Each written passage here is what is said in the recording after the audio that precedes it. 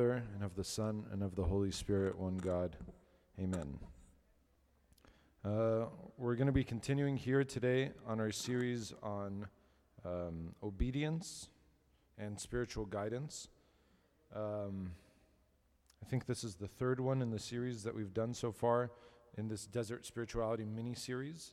We'll probably one more after this, and then we'll move on to something doctrinal, and then we'll have a little mini-series on that, and then we'll switch back to something from the desert. I wanted to go over some of the stories of obedience from the desert today that we've probably heard that don't really stick out to us, and try to work through them and see what they might mean on a deeper level than what we might just be able to glance over at face value. Usually when we're reading through these kinds of things, when we're going through the sayings of the Desert Fathers, if you pick up a book and you just start reading through it, it's really easy to skip through and go through them very, very quickly. And just see, like, you'll read through one and be like, oh, that's really cool, and then you'll kind of flip the page and you continue to go. And you're waiting for something to jump out to you to see what might be able to be applicable in your own life. But I think if you end up doing that, you end up skipping through a lot of gold. And so I just wanted to take apart a few of the stories here, and we'll see what we can make of it. I know the type here is extremely small, so I'm going to read it off to you guys. It's a simple story, but let's see what we got. The abbot Silvanus, which is the Greek spelling and the Coptic spelling for Silouan. Abbot Silvanus had a disciple whose name was Mark. He was remarkable for his obedience, and therefore Silvanus loved him. Now he had also 11 other disciples, and they were vexed because Mark was more beloved than they were. So there's 12 disciples total that Silvanus has. Mark is the one that's the most beloved, and the other 11 are jealous of this. When the elders heard this, they were grieved and came to Silvanus, intending to ask him to give up his favorite since the brethren were offended. So there are other elders that are there. These are not the 11. There are other those that are responsible for others in the spiritual life that would be termed elders. They're coming and they're basically asking him, please don't have this one be your favorite. Treat them all equally, because the others are getting offended. Before they had said anything, Silvanus took them with him to make a round of the various cells. He called each monk by his name, saying, "Come out, for I have work for you to do." No single one of them was willing to come out. The last of all of those to whom they came was Mark. Silvanus knocked at the door and called his name. Immediately Mark came out, hearing his master's voice. Then the abbots entered Mark's cell. Now Mark was a writer who copied books. Looking at the manuscript at which he had been at work, they found that he had left unfinished the letter which he was forming when he heard the voice of the old man. This he had done that his obedience might be prompt. Then said the other elders to Silvanus, "Truly him whom you love, we also love, and no doubt God loves him because of his obedience." Now, we've probably heard the story. I've heard it several times in sermons as well. And I think most of our response when we read something is like this, is what's the big deal, right? What's the big deal? Why did this make it into the history books for 1,700 years? Why do they continue to copy this, and why do they use this? Because it's a really simple story. From what it is that we can gather, there's nothing from our standpoint that's huge and miraculous here. And what we want to read when we read these kinds of things are huge, miraculous, supernatural things. And we don't observe the supernatural in this. We don't see a miracle here, right? Obedience is not just listening to what someone else tells us to do. It's the willingness to put aside our own self, to break our own self-direction. And this is what we're going to see time and again in the various stories that we're going to be covering here today. Self-direction is a disease that we all suffer from to a certain degree, and some of us much greater than others. And so you could say, I know better. I don't need someone to tell me what to do. I have a fairly good grasp of what's happening around me, and my assessment of the situation is pretty decent. Oh, it just stopped for me. Good.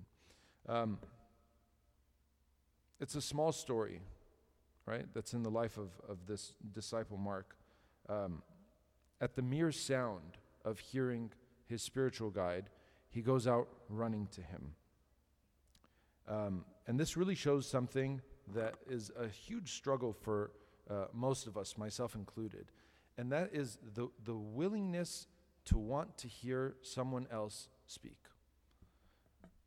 Usually we just want to rely on ourselves. And that's what the rest of those disciples were doing. Whatever it is that they're involved with, you can imagine because they're monks, it's very likely that what they're doing is something spiritual anyway, right? So if it's their prayer rule, obviously he was doing something that's according to his prayer rule. His talent was in copying manuscripts, and so that's what it is that they had him working in. So everyone's doing essentially what they're supposed to be doing. But in order to disconnect from that, in order to step away from what you think is important because you find your heart is in that, or this is what you feel is going to bring you closer to Christ, for example, there's something that Mark demonstrates for us here that many of us don't have. And that's the willingness to step away from those things that we feel are even going to bring us closer to Christ if we defer to someone else, right? We can actually arrive much quicker at this kind of development in the spiritual life if we had this relationship that was more developed with a spiritual guide. And there's a story here that's the second story about Silvanus and Mark that again really doesn't stand out to us and might be a little bit problematic for us as well. They said this of Ava Silvanus, that as he was walking to Shahit one day with the old men and wishing to demonstrate his disciple Mark's obedience and show the reason for his affection of him, he said to him, seeing a small wild boar, "Boy, do you see that little buffalo?" So he sees a boar, right? He sees a pig, a wild pig. And he tells Mark, "Do you see that buffalo?" He said to him, "Yes, Abba." "And do you see his horns, how attractive they are?" He said to him, "Yes, Abba." The old men were astonished at his reply and edified by his obedience. This was a very puzzling story for me the first time that I read it years ago, because the way that I read it was that his elder was instructing him to lie, right? So clearly what Mark sees is not a buffalo. He doesn't see a buffalo with horns. Everyone that's there sees a wild boar that's there. And so who are we fooling? How is this obedience the kind that should be praised? It looks like Ava Silvanus is just toying with him, right? And he could just turn him at his whims and say, "Hey, what do you think of this?" And the appropriate response that Mark is supposed to take is the one that he took, and that's why it's written. But that's not why it's written, right? One thing is clear here, if we dwell on this for just a few moments. Firstly, this is something that we have to keep in mind in the spiritual life in general, and is very applicable when we even read things from a biblical standpoint. When we read something that is demonstrated like this, that has a very physical reality to it, there's a much deeper spiritual realm that is being pointed to than what it is that we might be able to see here, right? Wild boar, buffalo, suddenly everyone's talking about it, they write it down, and it arrives to us 1,700 years later, right? Mark knows what a wild boar looks like. He also knows what a buffalo looks like. By all human standards, he should be able to recognize that this is not a buffalo that's in front of him. But Mark doesn't trust in his own judgment, even to the point of having learned that what he perceives with his own senses are not to be trusted. He sees something, it's very basic. He sees something in front of him that's very basic, and he will even challenge that reality at the word of the person that he trusts with his spiritual life. Because of that great trust, what he recognizes as being even more true than what his senses show him is what his guide says. And how does that translate into something in the spiritual life? Again, this is used as an example, even for the people that were walking around at the time, to be able to demonstrate this. Because you can sit and tell someone, Mark is very obedient, and I want to show you what his obedience is like, and come up with all different kinds of things so that the rest of them can be edified. It's not to make everybody else jealous, right? It's so that they can learn what they're supposed to be striving for, so that we can learn what we're supposed to be striving for when we're trying to develop this obedience as well. Okay? Look at how many of us bicker and argue with one another. Our lives are often filled with quarrels with one another that exist because we assume that we know something.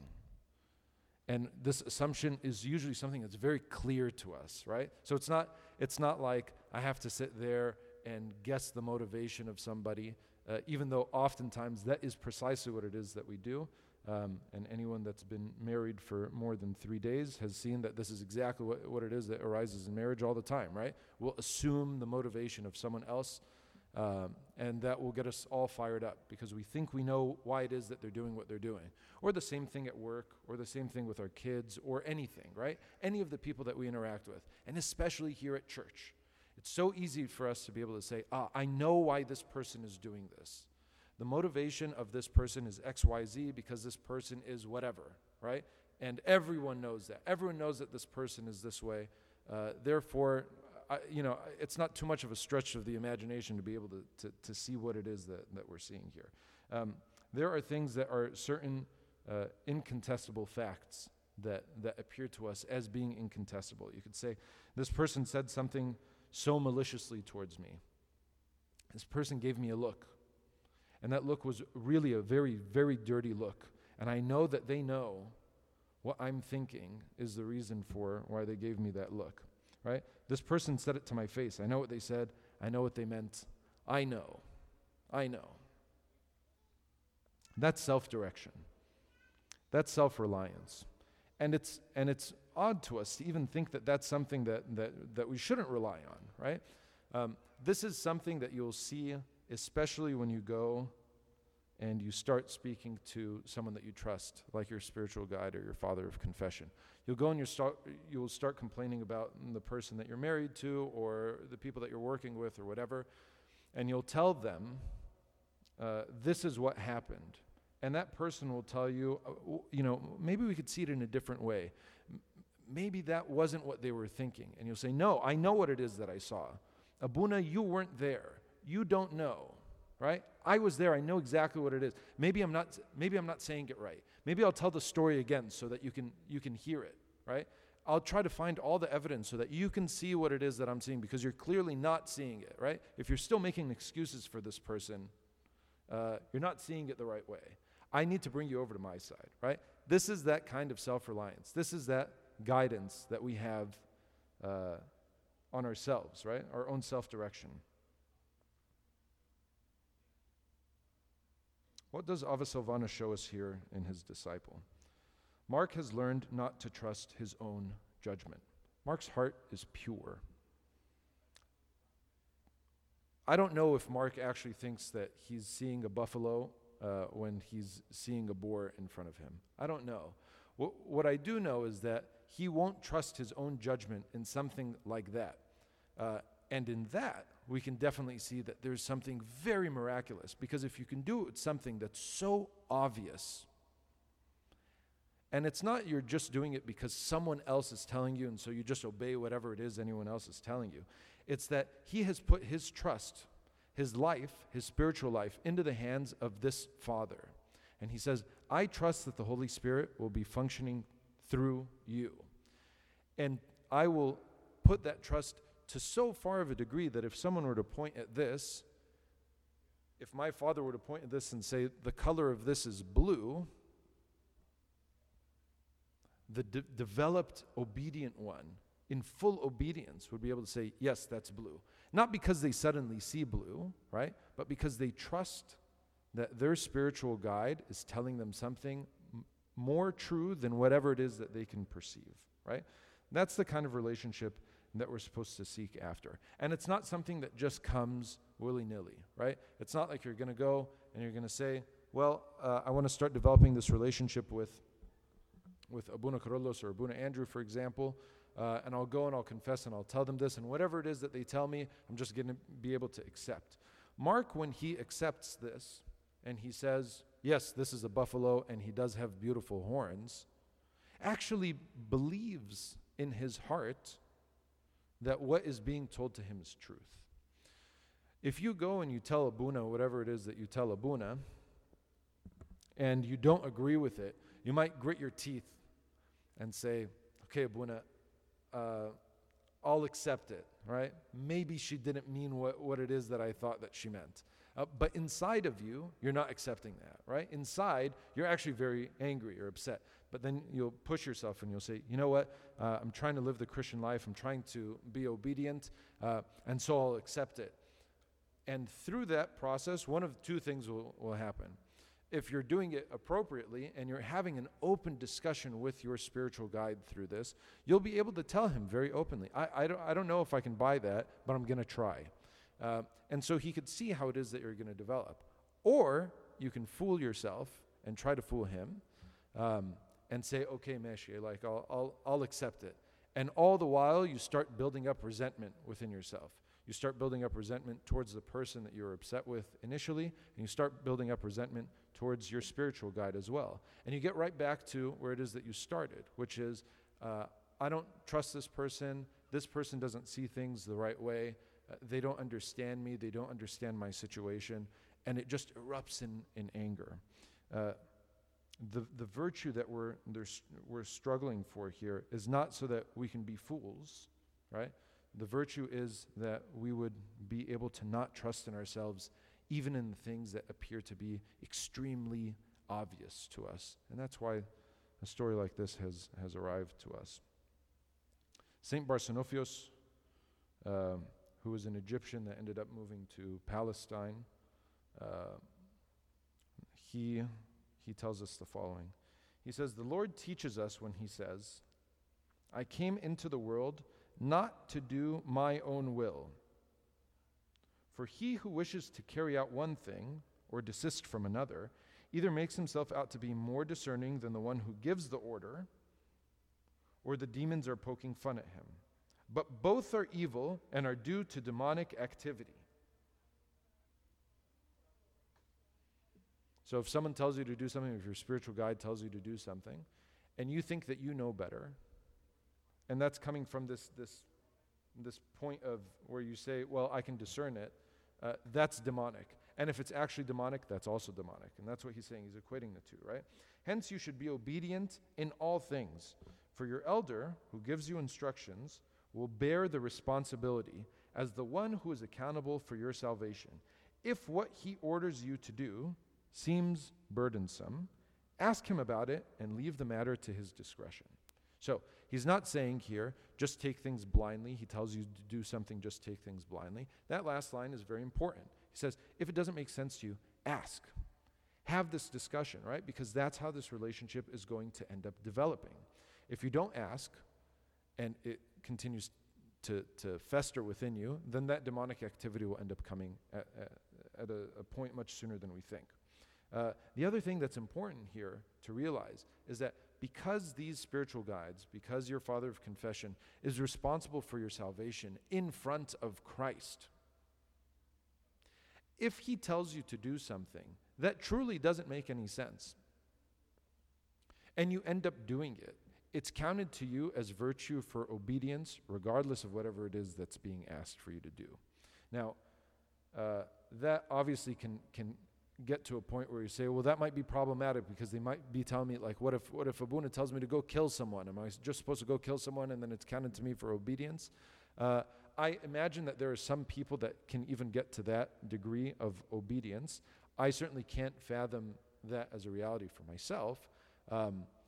And I can, in my own disobedience, in my own lack of practice in this kind of virtue, I'd be able to say, well, that's clearly something that would be problematic. But there's something that we have to note from before this, right?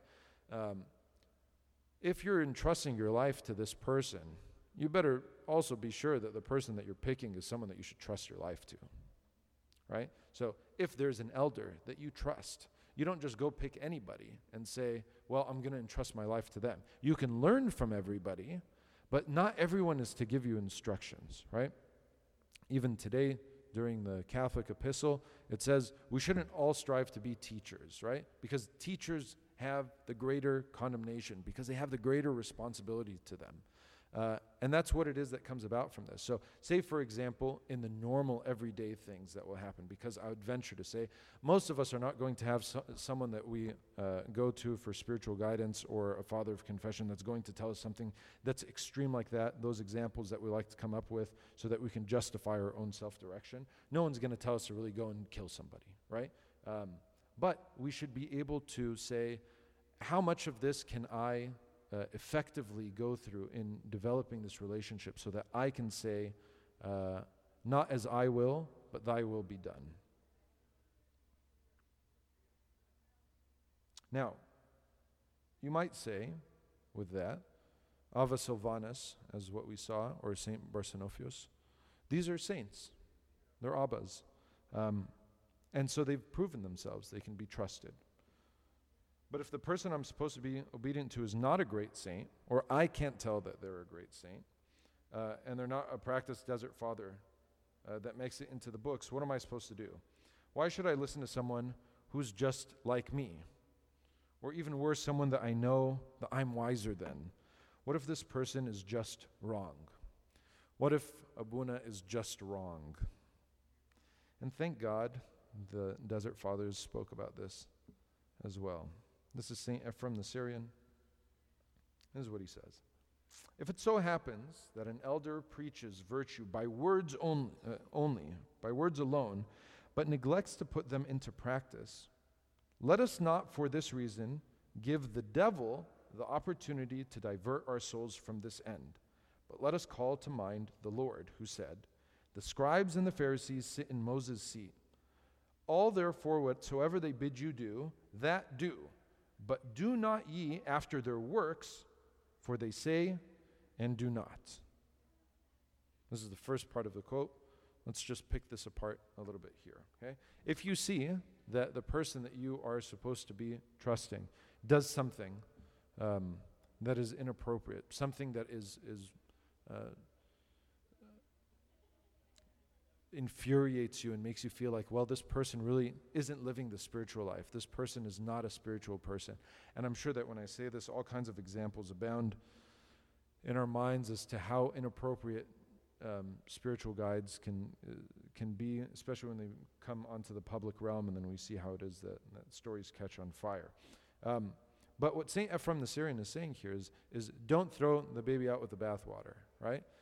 If what they're telling you is good, it's objectively good because it's coming from Christ. It's biblical, even if they're not living that right way, right? So if you could see, for example, that your spiritual guide struggles with lust or struggles with pride or struggles with vainglory, you don't say to yourself, well, I'm not going to pay attention and listen to anything that he says. I have to go find a saint because that saint is going to be the person that I'm going to trust. I assure you, whichever saint you find is going to have their own issues as well. You'll find that person can be driven to anger or have these kinds of prideful thoughts at times.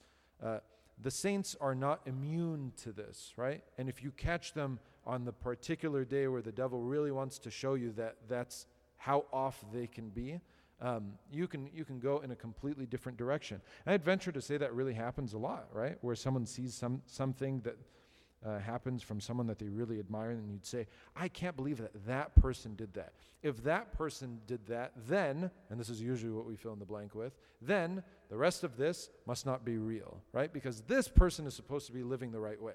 And if he can't live that right way, and he's the one that's going out, and he's the one that's preaching about Christ and the work of the Holy Spirit in us, etc., if he can't even do it, then there must be no Christ, there must be no Holy Spirit, this is all a sham, etc., right? That is the concept of throwing the baby out with the bathwater. You can see every human being, if they're human, is not going to be perfect. We're all supposed to be striving to perfection, which is why when you find the person that you put your trust in, you're not putting your trust in him, you're putting your trust in the Holy Spirit working through this person. And so even with their shortcomings, you would still trust them because you believe that the person that you're being obedient to is not specifically this person, it's the Holy Spirit working through this person. This is the second part of this quote. Be obedient, therefore, beloved, to your superior in all things, for the Lord's sake, and keep his words unto the end, disdaining not even a single word that comes from his mouth. Then he who said, where 2 or 3 are gathered together in my name, there I am in the midst of them, will always be with you. Beloved, if our abbots err before us, if our abunas err before us, if our bishops err before us, if our popes err before us, which I pray may not happen, let us be obedient to them with a good conscience and serve them as ones who serve the Lord and not men, knowing that we will receive our reward from the Lord. Again, it's so critical for us to be able to do this. Most of us are not going to be exposed to those really outlandish things that happen. Some of us will be. Even in those cases, the one that we put our trust in is in the Lord. And the reason why we are trying to be obedient is not just so that I can be obedient to this person, to this abuna, to this bishop, to this priest, for the sake of them being priest or bishop or pope or whatever. You're being obedient to them because you trust that even in their fallenness, Christ can guide you through that. The Holy Spirit can still work through that. And so you could see very fallen people in that manner and still gain something that's good from them, which is also why you will find in the lives of the Desert Fathers, no matter how great they are, they'll always have somebody that they can see, that they can appeal to, that is not on the same level as them, that God sees as being someone that they can learn from. So a monk can go learn from a woman that's living in the city. St. Macarius gets this revelation that there are 2 women that are in the city that are of greater spiritual stature than he is. St. Anthony the Great hears this story about the cobbler that's in the city. And he goes and he sees this man isn't working the same kind of ascetic feats that he's doing. He's not doing the miraculous things that St. Anthony is doing. And yet God instructs him that he can go and learn something from him. Why? Because they've gotten to this point where they could see, regardless of whoever it is that's in front of me, I can still learn something from them. Now that's challenging for us, right? Because we like to be able to recognize ourselves, and we don't want to recognize the pride that we have. So we'll say, well, I definitely know more than a child, because a child is much younger than me. A child doesn't have the kind of life experience. So if this child says something in their simplicity, you'll easily relegate that off to saying like, oh, they don't know what it is that they're talking about. That's very cute for your age. But when you get older, you're actually going to be able to see that things don't work this way. And yet they might actually work that way, right? In their simplicity, children can say things that are so true that you can learn from if you're open to it. If you're not open to it, you're not going to learn from the child. You're not going to learn from the person that you're arguing with. You're not going to learn from the person that puts you in the wrong mood at church when you go and you hear something from them. You're not going to learn from the priest that you think doesn't speak the spiritual words that are tickling your ears. You're not going to learn from these people. You're not going to learn from your spouse, because all it is that you're going to see is fallenness. If all that you have in your mind, if all that's exposed to you, the lens through which you see things is fallenness, and you see people as being fallen people with no compassion towards that, then you won't be able to derive anything good from that. But if instead you have the mind of Christ, and you can see that Christ in his humility identifies himself with all of us, with the poor, with the widow, with the stranger, with the sinner. He identifies himself with all of those people. Then we can learn something from that. Not because we're just learning from that person, but because we've trained ourselves to be able to see Christ in this person. That's why obedience is what it is. And it is a godly virtue because, again, as he said, Christ in his humanity showed us what a perfect human being is supposed to do, to be able to subjugate our will to the will of the Father, to be able to say, not as I will, but your will be done. And he gives us that as a wonderful example, so that even we wouldn't be able to say, look, because he's perfect, because he's God, he didn't have to do that because it's perfectly in line. But he gives us this beautiful example so that we have no excuse. If he himself does that, and that's how it is that we are supposed to be obedient unto God, we should do the same. Questions? Mm-hmm.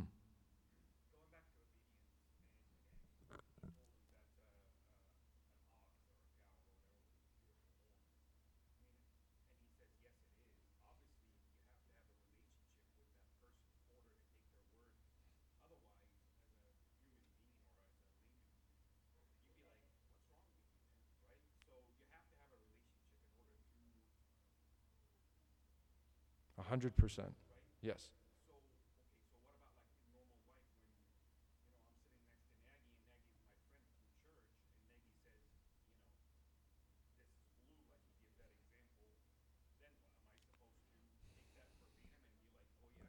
Sure.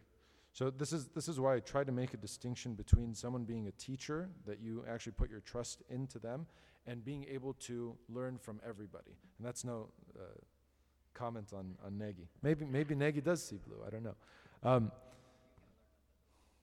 But the point of it is this: as I tried to make clear earlier, you are supposed to be developing this relationship with someone that you trust, someone of that stature, so that when they say something like that, that's who you're putting your trust into. And again, it's not because you're putting your trust into him, you're putting your trust into the Holy Spirit that functions through that person. That doesn't mean that you can't learn from other people, right? And that's the differentiating point. Everyone can teach us something, but for someone to be a teacher that is going to direct your life, someone that you're going to go and expose your thoughts to, someone that you're going to say, look, you are going to function as the surgeon, I'm going to be the patient, you're going to make some really aggressive surgical moves on me here, and it's going to be painful. That's someone that I trust that does that, right? Now, that person that I trust will also allow me to be able to learn from the rest of these other people by trying to instill in me that mind of Christ, right? So that I can learn from whatever it is that the rest of the people are saying. But that true obedience that is given to God is through this person that you have a developed relationship with.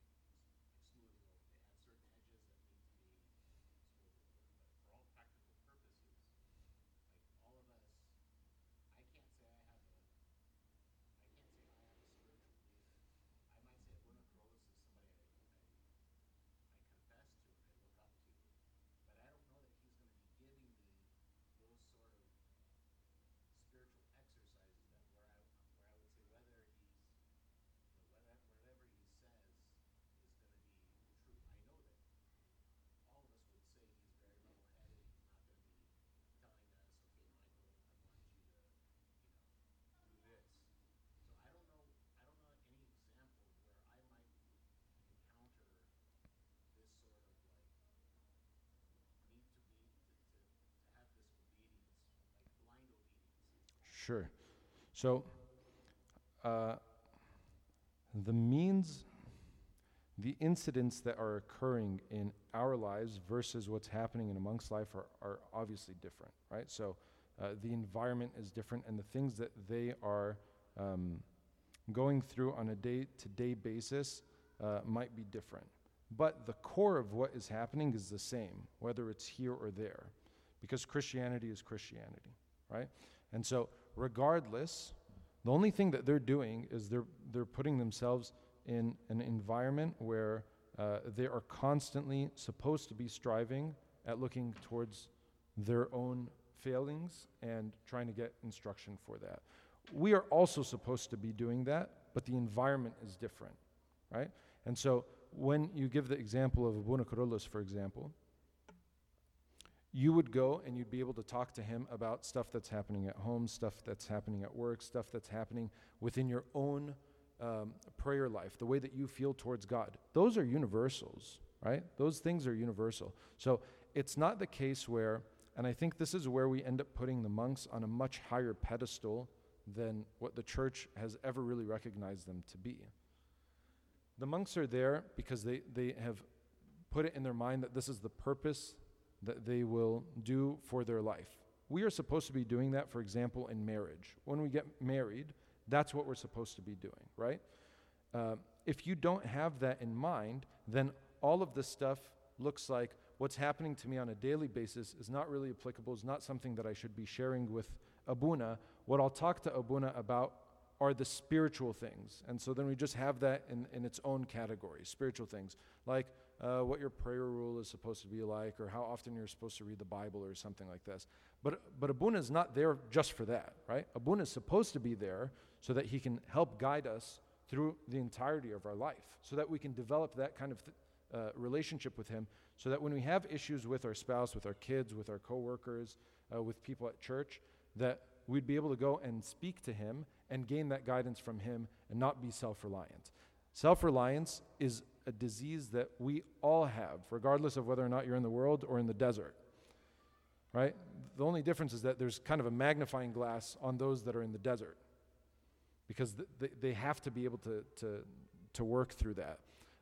Those that are living in the desert also live in a community, and the community will bring out this kind of an issue within them as well.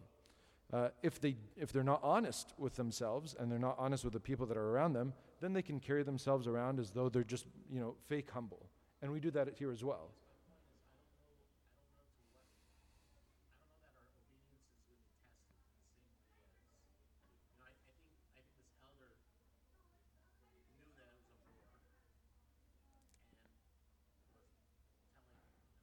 Correct. Right. Right.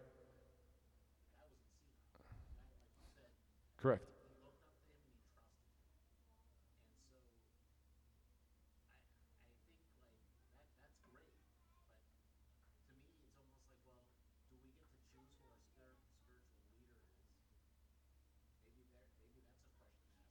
Absolutely.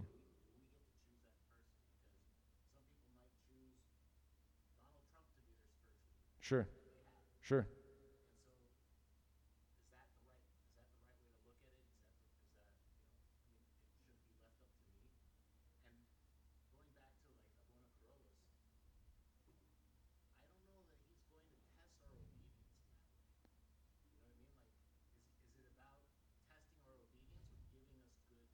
Sure. Mark in this story is just being shown as being someone who's obedient. This is not the proof of his obedience as though this is the summit to which he has been able to reach, and then we glorify him because of that.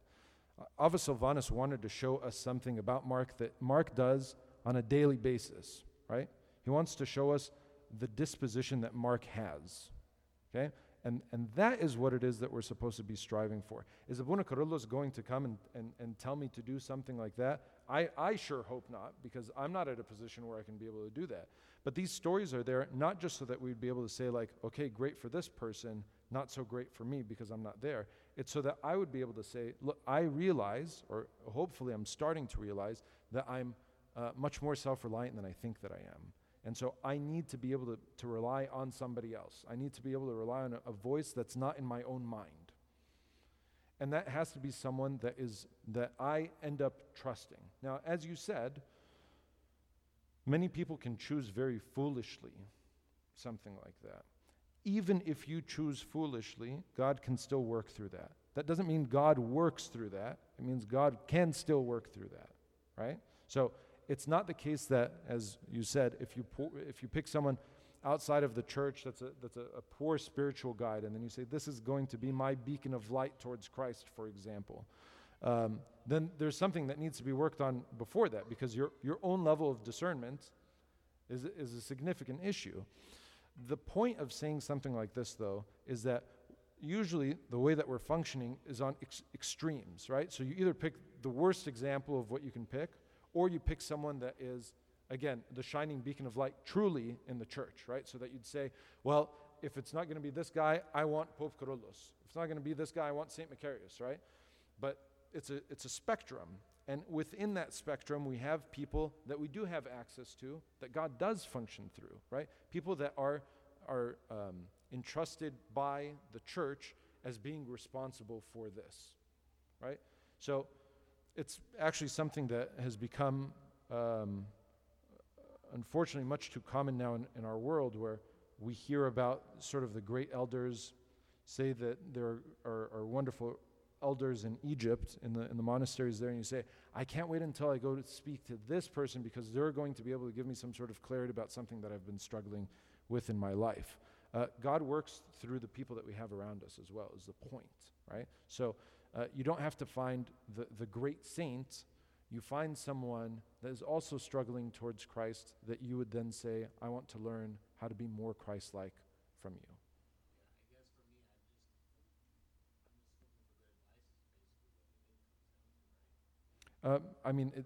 Maybe, but it's not a matter of just advice. It's a matter of putting ourselves through the strainer. It's a very uncomfortable thing, right? It's not just, yeah. We wouldn't be uncomfortable?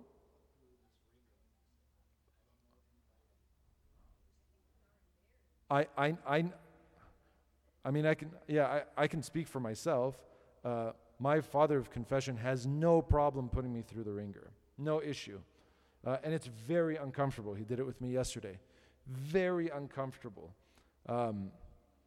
But I've also, this isn't to speak of myself in any sort of way.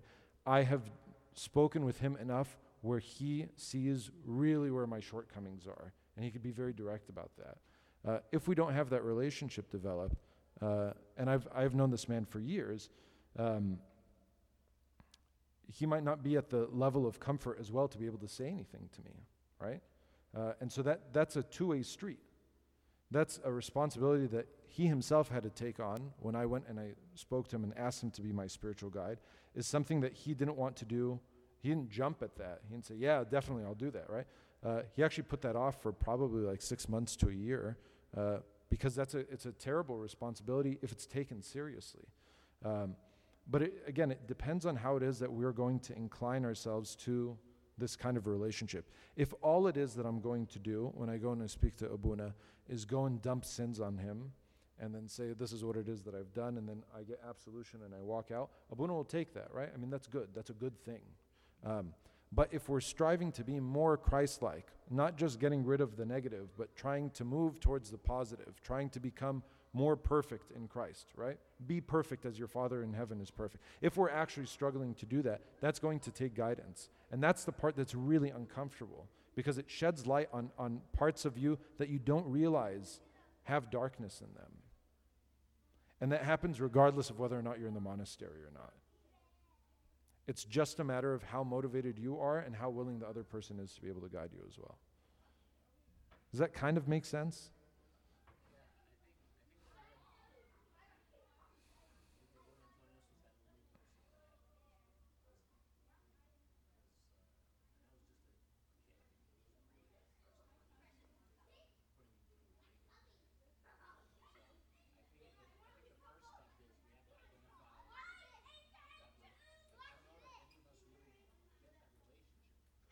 Right, but that's, again, why I'm saying, when we speak about these desert fathers, like how many of us have ever heard of Ava Sylvanus?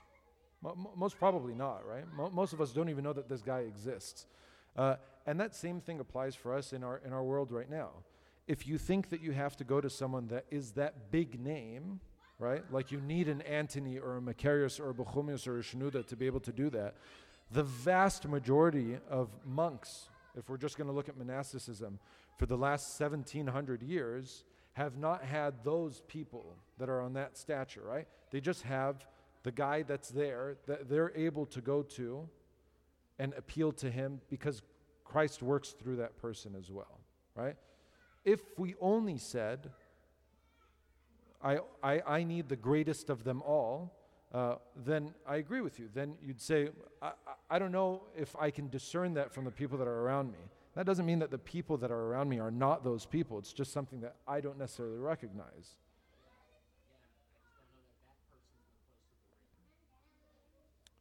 You'd be surprised.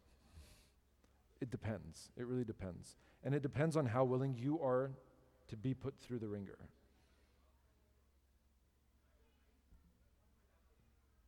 If you're not, and they do it, they might actually send you out of here, right? That could be so shocking to you, especially if you don't know that it's coming from love. It can look like it's like it's chastisement for chastisement's sake, right? And then you say, this person actually has something against me, and then you totally leave. Or you say, the church is very abusive in its nature, and so I don't want to be associated with that. And thank God that as a result, most of the priests that we have around are very compassionate and never will impose this kind of relationship on other people, but they are there to be able to offer it so that if someone wants to be able to utilize that, then that's what they're there for. Other questions?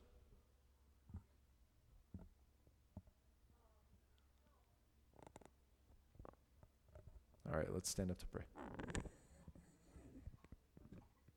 In the name of the Father, and of the Son, and of the Holy Spirit, one God, amen. Through the intercessions of the Holy Virgin Mary Theotokos, through the prayers of St. Paul and St. Macarius the Great, and all your angels and saints, hear us, O God, when we call upon you, saying, Our Father, who art in heaven,